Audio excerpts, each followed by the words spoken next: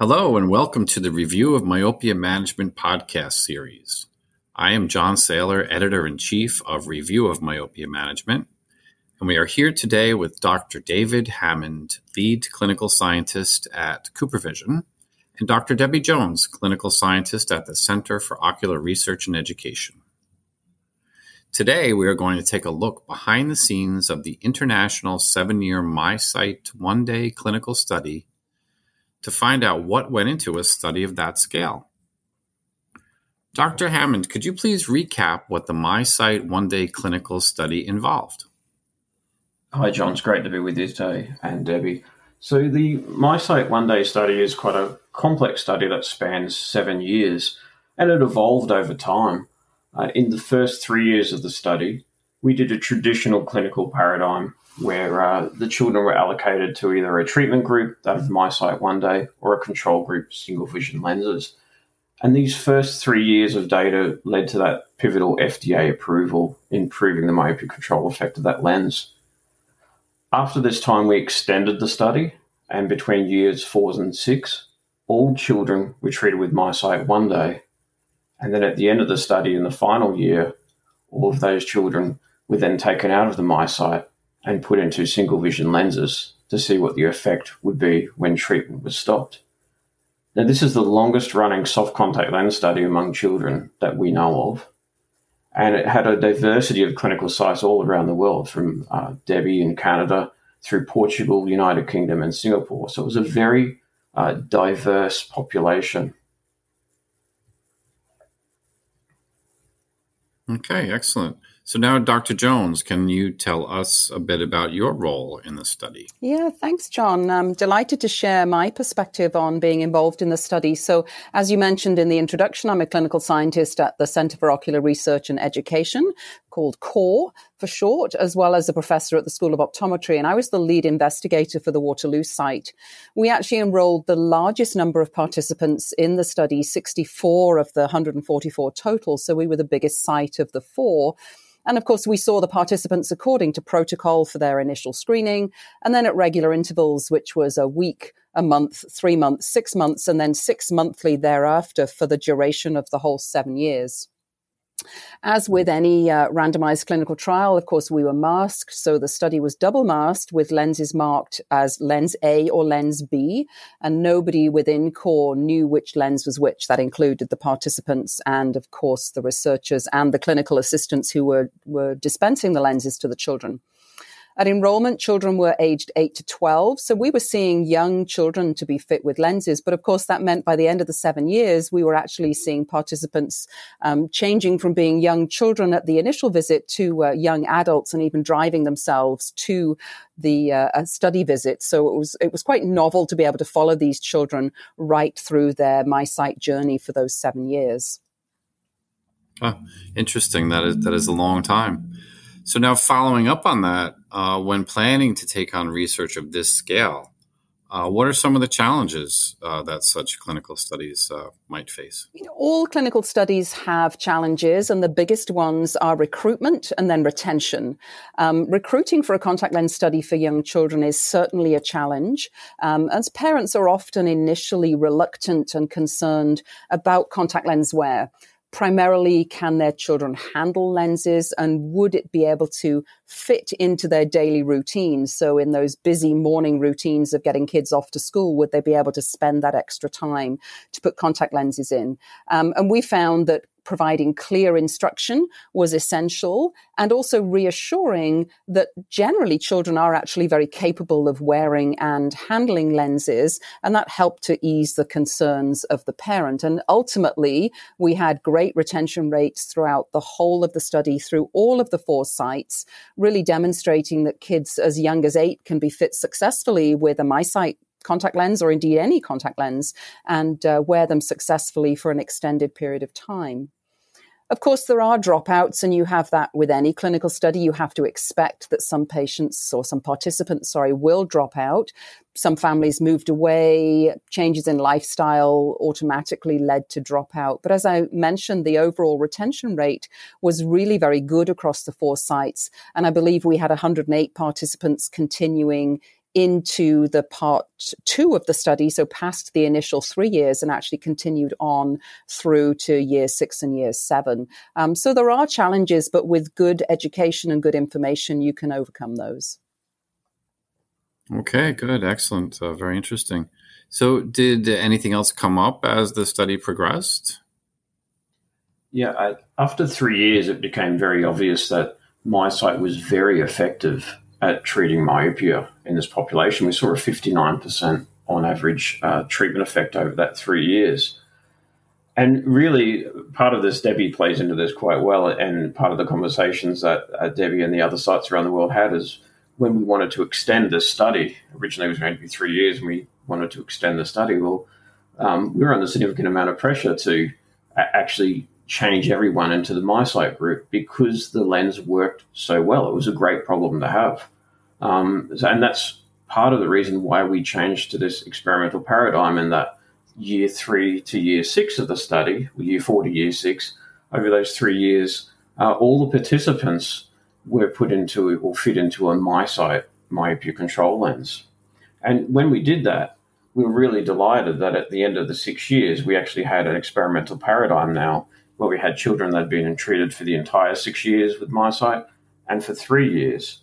And what we saw was that myopia control occurred in both of those groups in the final part of the study. Okay, great. And Dr. Jones, anything you noticed come up during the study? I would just follow on from what David just said. I mean, even though it was a double-masked study so that nobody knew what lens A was or what lens B was, it became evident early on in the study that one of the groups, A or B, was not progressing with myopia compared to the others. So we were seeing no changes in refractive error or minimal changes. And so whilst we remained masked, we had a good indication that something good was happening here. And it was actually quite heartwarming to have everybody then switched into what was the unmasked MiSight group at the end of the 3 years. And then, of course, to retain that group for 3 more years, and in some cases into that 4th year when we took the participants out of MiSight. So it was really encouraging as a clinician when I'm looking at patients and how I manage them, the fact that we were managing the participants as we would a clinical patient. We were giving them a good opportunity to have their myopia progression slowed down. It was great to be part of that for this cohort of participants who are really just regular people as they would be patients in a clinical practice. The other thing was the slit lamp findings, or indeed lack of slit lamp findings. So again, as a clinician, even in a clinical research study, of course, you're always aware of the ocular health of the participants. And as a clinical study, as all studies, you're doing very extensive slit lamp assessments and making sure that the eyes remain healthy. And really throughout those 7 years for the participants that stayed that long, there was really very little to be seen. And so we were confident that not only were the participants getting the benefit of a myopia control product, they were also remaining very healthy from an ocular perspective. So there was no ocular health issues to worry about. That's great. Possibly some good unexpected outcomes there. So going back to switching the control group, how did you handle not having a traditional control group after the switch? Yeah, it's a great question, John. It was a challenge. So it's always challenging in clinical studies when you have a delayed treatment start group. So you're not doing a traditional paradigm of a test to a control comparison. But fortunately, we had a wealth of statistical methods available with us to assist in doing this. And we used quite a few different analysis methods of varying complexity. And first off, what we did quite simply was we compared the rate of myopia progression in year 3 to 6 between the group that had recently or started MiSight at the 3-year mark and those who had worn MiSight for the entirety of the 6 years. And what we found was that there was no difference in the rate of progression between the groups when they both wore MiSight one day in year 3 to 6. And if we remember now that one of these groups had worn the single vision lens for 3 years, well, they were more myopic when they started MiSight at that 4-year mark than the group that had worn the MiSight already for the first 3 years. But we saw the myopia control effect was the same. And what this suggests is that the baseline myopia level when commencing treatment is not a factor in the generalizability of the treatment effect. And that's really important. But what we also did, because we didn't have that concurrent control group, is we developed what's called a virtual control group model. And the aim here was to produce a model of our control group data set that models the average myopic growth that would have occurred if treatment hadn't been instigated, so if they were untreated.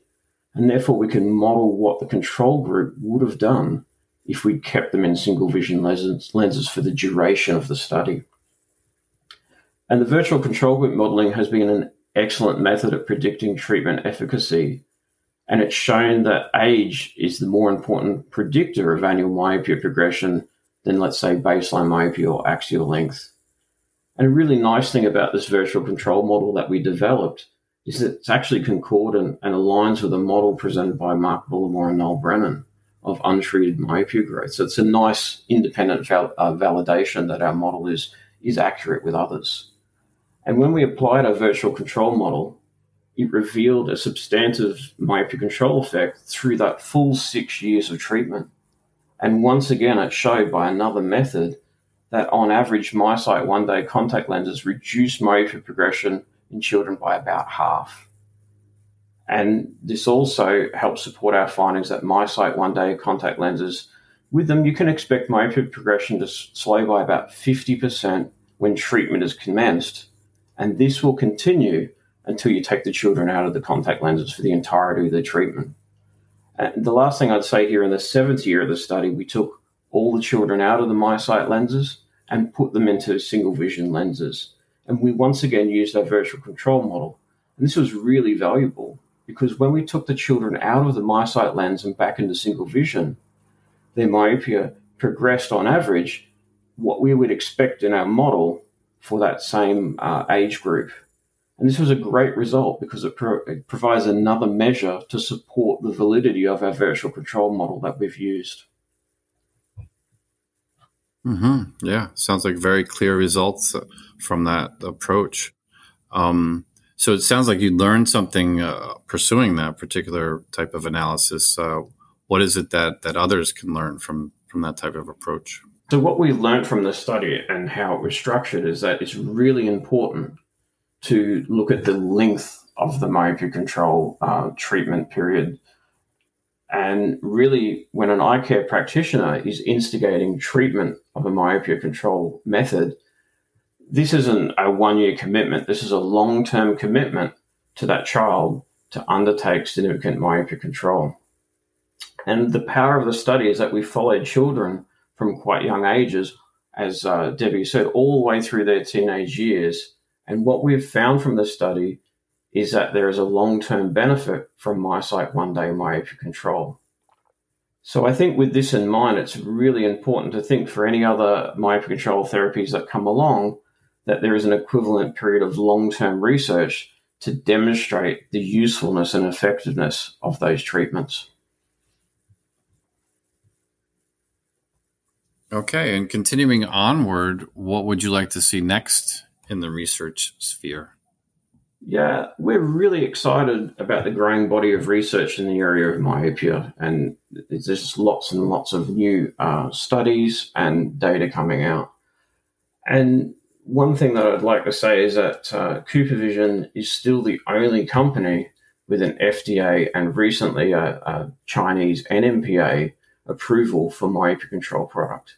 And from personal experience, I can tell you that both the FDA and NMPA process is rigorous in obtaining approval for the myopia control indication. And really, I hope the future brings evaluation of different treatment options by regulators. And the reason for this is that it increases the evidence base available to eye care practitioners when evaluating a myopia control device to help them see which device is most appropriate for their patients. And part of this is CooperVision, we're really committed to providing myopia control treatment in formats that are suitable for all patients' lifestyles and needs. And this is one of the driving forces behind the recent joint venture between Cooper Companies and Essilor-Luxottica to enable SightGlass Vision to really accelerate the development process to commercialize spectacle lenses for myopia control. So while MiSight One Day is still the first and only FDA-approved contact lens to slow myopia progression, we know that there'll be other approved options that will be emerging in the USA. And hopefully this helps, once again, bolster the standard of care for myopia control. Absolutely, yes. There's lots of treatments coming out for managing myopia. So thank you both for your insights you've shared today. Now to wrap up, what would you say are the top takeaways for ECPs that they can apply to their practice? So, David's explained very nicely how the 7-year study demonstrated the efficacy of MiSight One Day contact lenses to slow down the progression of myopia in that 8 to 12 age group at initiation of treatments. That's certainly a big takeaway from the clinical study and from the data that's been published. The study also confirmed more generally that contact lenses are an option for young children, and age should really not be a determinant factor when choosing a myopia control modality, or I would say indeed any an optical correction for any vision need. So it's a consideration for children with any optical correction needs. My overriding take-home message, I think, would have to be that we need to ensure as clinicians that all children receive eye care from a very early age, and that we need to intervene as soon as myopia is evident. It's just not acceptable to wait until progression is demonstrated. We know that myopia, of course, is not reversible.